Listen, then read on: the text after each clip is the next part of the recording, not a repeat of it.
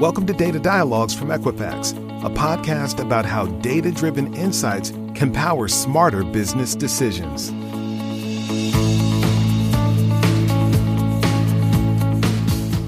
Hello, and welcome to this episode of Data Dialogues by Equifax, a podcast where we engage with industry leaders to discuss all things data.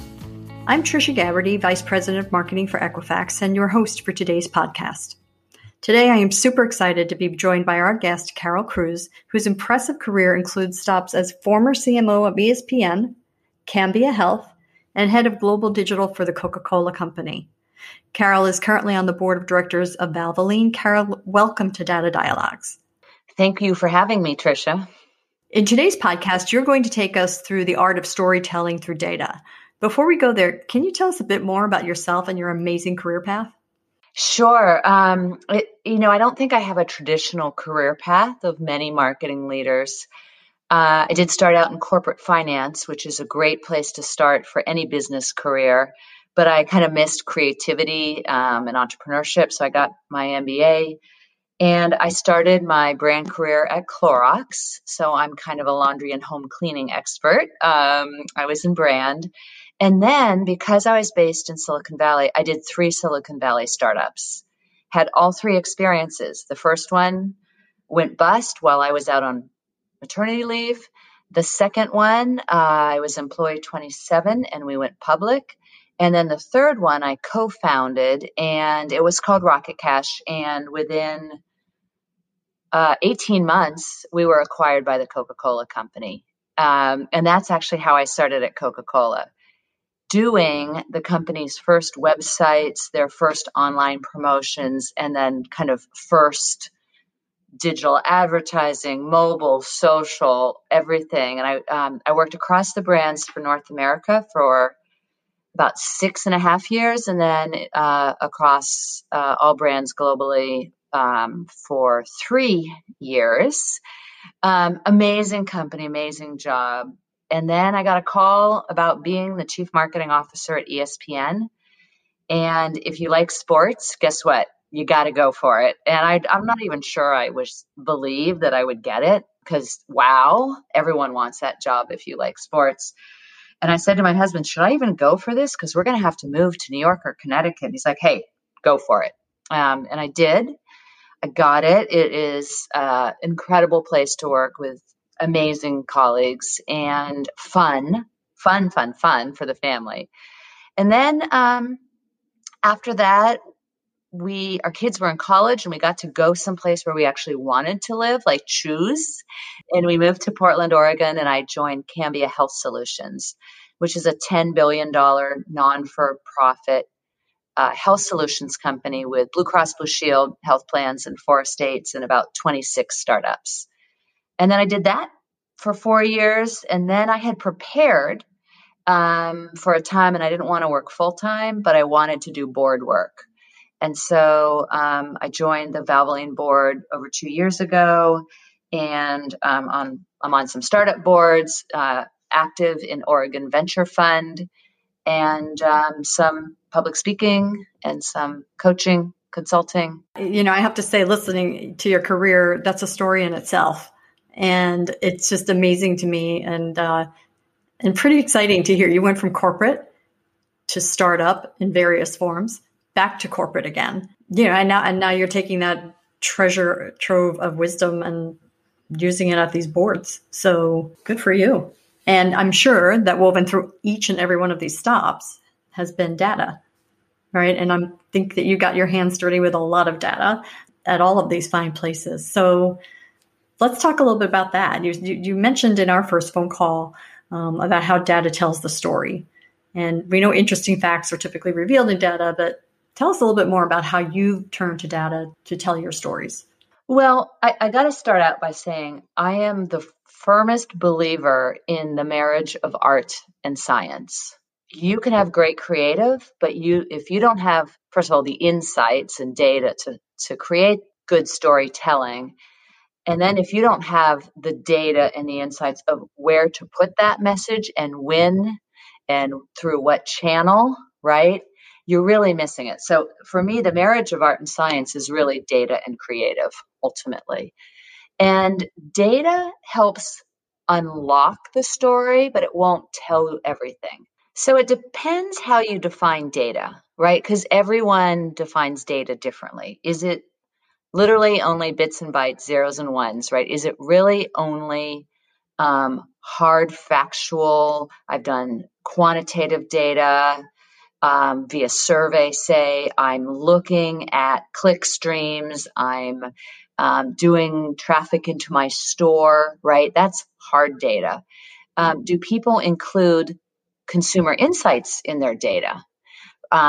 Do they consider trends? What kind of societal trends are going on? Are they, adding elements like gender or race or sexual preference or socioeconomic information? That is all data. So it's hard to tell sometimes, but you have data that can help inform your hypothesis, and that's going to be a pretty good hypothesis to start with.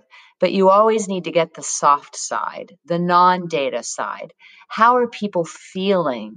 Did I make that purchase based on safety concerns? Based on, is that an environmentally correct company? Was it just cost? So some of that, I don't know that I would call that data per se, because those are consumer insights and how they feel and what their motivation is. And that is generally not repeatable. Your motivation in a purchase might depend on a lifestyle change, or if you're working or not, or if you have children or not. So I think it's helpful within a company to decide how you're defining data. Totally agree. And I have to say, you packed a lot of really interesting thought prompters in there for me. First of all, you talked about, insights versus data, right? We talked about teasing the story out of it. And I think what comes to mind for me is there are times when a marketer will look at data and it begins to map them towards a story, but it can lead to more questions. My question to you then around that is, there are times when you have the input as the sponsor of some research or a data query to say, okay, give me X, give me Y. As you said, the hard data. Is it best to go into those queries with a little bit more context as to what you're looking for, not necessarily to lead the story, but rather to have the analysts and the researchers dig a little deeper? Or is it better to kind of step back, let the data tell you the story and connect the dots on your own and maybe overlay with additional data sets? Okay, so that's interesting because I have two answers. So I think we've all had experiences in a company where you do a survey or you get net promoter or satisfaction data, or, you get I'll make it up, your mobile app usage for the month. And your colleagues sometimes are going to jump to conclusions. Oh, well, people didn't click on that. They must not want that product. Where maybe you really have a UX UI problem and that button isn't clear, right? Or the journey through the mobile app isn't clear for a user. So that's the first thing, is data is both a blessing and a curse, right? Because some people take that first layer of data as gospel and they go with it. And I think the smart data person or marketer says, hey, that's directionally interesting. Even if it's quantitative data, let's see what else, right? Because that says one thing, but let's get some other data points. Now, the old school way we used to only be able to do it was, I have a hypothesis and I figure out how can I prove these different hypotheses, right? Nowadays, we also have machine learning. It's a very different process. So the traditional way is, I have some hypotheses, I field some research, I get some either quantitative or qualitative insights, or looking at web usage or customer service, store level data, etc. And based on that hypothesis, you move down a track. Now, the other way to do it is, our customer service people talk to thousands of people every single week. Let's take all of that unstructured call recorded, right? everyone records their customer service calls. Let's take all that unstructured data, and that's like a fact-finding mission. It isn't what I have a hypothesis, I'm going to prove or disprove points. It is, I got a whole lot of data. Let's see what the data tells us. Now, a lot of insights you get might actually be kind of irrelevant, right? Because it's like, I got a lot of data and I'm going to see where the gold is in that pile. But you can find things you would never have thought of because you're not constrained by hypothesis or what you think you already know. The data says this. And a lot of times I have found my colleagues didn't like that because they either like what they heard or it wasn't even in their mind. So now you've got this amazing ability to get hidden gems of insights through machine learning, and especially with the unstructured data. And you have a more traditional way of getting it. And when you pull those two together, of course, that's kind of the best of all. I agree with you that you need to factor in that soft data to help along. But when you find those quote unquote hidden gems or facts about that kind of disprove what someone had a predisposition to thinking going in, and this is a little off the track of data, but how do you best tell a client, an executive sponsor, an internal, how do you tell that story? I mean, the data is the data, right? It can't lie. So to your point, I think it's important to know that with the advances we've made in technologies and in the MarTech stack, et cetera, that you're not so much leading the witness anymore as you used to be able to in those kind of subjectively formed hypotheses. Would you say that that's true? Yes, I would. Yeah, we have a lot more true data, and that's frequently good. But I also believe that sound business judgment and gut instinct are important. And that's when I say I like the marriage of art and science. I never just go with what the data says, because the data may not be thinking about the trends that I mentioned. The data would not have told us that COVID was coming. We wouldn't have known that. So the data, once it started, would maybe change how we were doing things. But the data there are things that people can't predict. We have a lot of people who try to predict the economy. And right now, there are a lot of different points of view of what's going to happen with the economy in the next 12 months. And all the modeling in the world is not working right now, right? So that's where, when I say it's the marriage of art and science, the data will tell us a lot, including great things about sentiment and how people feel. That also helps with the storytelling, the emotional connections, etc. But at some point, some good judgment and experience and gut can be valuable. So in a recent podcast, we spoke with a department head from Stanford who talked about the importance of data quality. And she was referencing, this was in the fall, the presidential election. She talked about, COVID perceptions, et cetera, and how important it is to make sure that as you're asking, as you're making these queries, that the data you're pulling is important in terms of market research, really studying the source of the data, right? And how the data was pulled. Was it a phone interview? Was it a man in the street interview?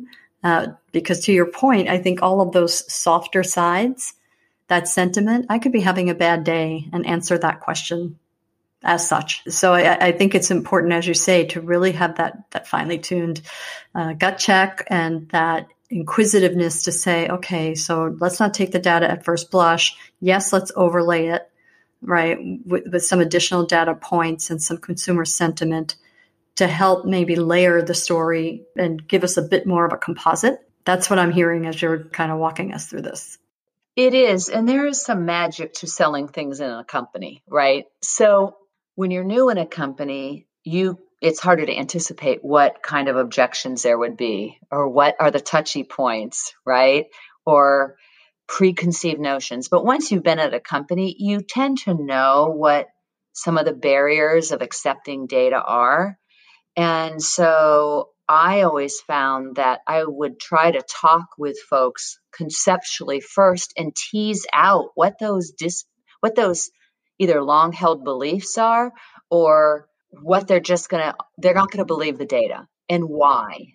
So if you can think ahead of presenting this information. So one of the things that you mentioned, Tricia, is, how do you get people to believe the data? Or sometimes they don't like the results of the data, or it's different than their preconceived notion, or it's against what they thought was right. And what I've found over the years is the best thing you can do is talk to people first about the data you're looking to get. And as you kind of say, hey, we're going to do this research, we're gathering this data about X, Y, and Z, try to get people to find out ahead of time what preconceived notions they have. They might go, oh, yeah, you don't really need to do that because, of course, it's going to be blue, right? It's like, well, maybe not. Or talk about the means of data collection so that you will know what some of those barriers are, or some of those objections, or what they're not going to believe or doubt. And if you get those insights first, then when you conduct your research or use your machine learning or gathering data from other third-party partners, and if one of those third-party partners, no one's going to believe the data, then don't bother, right? So a little conversation first, I think, can help people predict where there might be barriers or disbeliefs, or where it just doesn't really matter what the data says. You're going to go do it a certain way anyway. A couple of other things that your conversation is bringing to mind is, one is, how would you coach someone or guide someone on just drawing out the data? If they don't have if their systems are not integrated, if it's difficult for them, they're kind of in the queue to get their queries pulled by IT or whomever, depending on the size of the company. What are the methods or approaches that you could counsel a marketer to take in terms of getting at the insights that they're looking for? If it's not going to be relatively easy to get to the first party data, speak to me a little bit about that, about internal versus external. I used to think that so many companies focused on gathering so much data, most of which they never actually could act on. Great, you have all this data, and maybe you have all these learnings and insights, but if you can't act on that data, then it's not, why bother? A little bit, right? Now, with machine learning, if you gather a whole bunch of data, but you're not sure what to do with it, with machine learning, you might gather some very interesting insights. But what I would do is I tend to suggest to people back from most people know something, that either there's an opportunity in their company, or there's a competitive threat, or their sales are going down, right? There's some business issue that you are trying to work towards, and you are using data to solve that question. So a lot of people, I think, waste a fair amount of time on gathering data that isn't actionable. So what I would suggest is prioritize the data you need to make good decisions. Some of it is like, oh, if only we had that, it could be better. And I'd say significantly better or 5% better. Well, guess what? Let's focus on getting 90% better and action on that, and we can fine tune. And I think, what's that saying? Perfect is the enemy of good. Yes. That was going to be my next question, was, do you feel most business people use data well? Right? For example, using it to guide sales or marketing initiatives for customer experience. Love to hear your thoughts on that, because I do think that it's easy to get away from ourselves and perhaps chase down, to your point, a little bit more data than is really necessary to action upon. I agree. When I moved into healthcare, true PhD data scientists are right now so drawn to healthcare because it's one of the greatest data sets that has been untapped. I think we all feel through our healthcare experiences that they aren't tapping into data because nothing seems very personalized. You can tell when someone has a great consumer experience or customer experience, and some industries don't. I think many companies aren't starting from your customer or your consumer back. So again, what's your business issue? Well, why don't you start not what you think it is, but start with your end user, whether you're B2B or B2C. Start there with the people who use your product or the people who are making buying decisions. Start there, because one of the best things you can do to improve your business is to focus on that experience. What is that customer experience, that end user experience? That is a great place to start prioritizing, because at the end of the day, most or many companies are trying to improve or change an end user's experience or behavior. And as in your earlier examples, I think it can sometimes be a bit of an epiphany and a bit enlightening to put yourself into the shoes of the end user. Yeah. And to see, oh, well, wait a second, we didn't factor this in. Yes. Right. Or we were a little too tactical getting to market versus taking other factors into account that could make the product either more optimized or the delivery better, or even how we market it, right? How we pitch or sell the product to that customer. I think that's especially happened as in a Six Sigma world. Like I'll use healthcare again. Hospital systems are Six Sigma to death, right? I mean, they use Six Sigma, and that's great because it reduces costs, but then you feel if you walk into a hospital that you might be a number, because emotions are kind of messy in a Six Sigma world. Unpredictability is not good in a Six Sigma world. If you start thinking about your end user, and then you're going to back all the way through to supply chain at some point, but what really makes a difference to the person either you are serving via a service, a product, whatever your B2B software is, I think that's a good place to start. I had a colleague who we were listening to caregivers' challenges of being a caregiver. And he looked over and he's like, Carol, are you crying?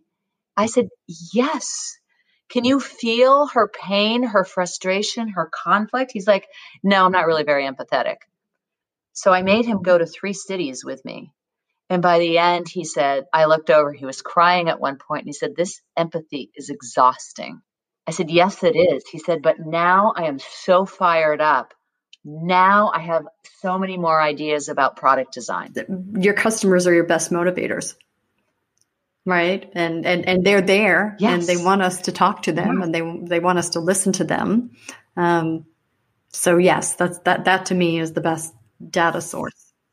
And I actually think your customer service, whether it's voice or online or, whatever means you collect customer service information and give out customer service information, is a gold mine. And I am so surprised how few companies actually use that information. And again, now in the machine learning day, you can take all those phone calls, they convert it to text, and the machine learning does its thing. When I was at Coca-Cola and I was head of digital, so you'd think why do people call Coca-Cola for customer service? Always a bit of a mystery to me as well. But those folks, I go out to the customer service center every quarter and tell me what's on people's minds. Do they like the website? Yeah, that's fine, but they don't like this new cherry pib or something, right? But it was a gold mine to just talk to the folks who are interacting with your customers every day. I couldn't agree with you more. It sort of reminds me of Undercover Boss and programs like that, because I remember listening once a quarter. It was a requirement of my job in another company to sit in the customer service field and listen to live calls as they came in, and a lot of them could be kind of run of the mill. What are your hours, or how do I go about disputing a charge, or whatever it might be. But there are others that come in that absolutely give rise to something that you had no idea was going on, right? Or a product that didn't work the right way, or what have you. So yeah, I think that's key. Now, the danger, of course, is with focus groups is because they're like, well, that person in Texas said, I'm like, one person, directionally interesting, certainly not significant, but it helps with a hypothesis. It helps.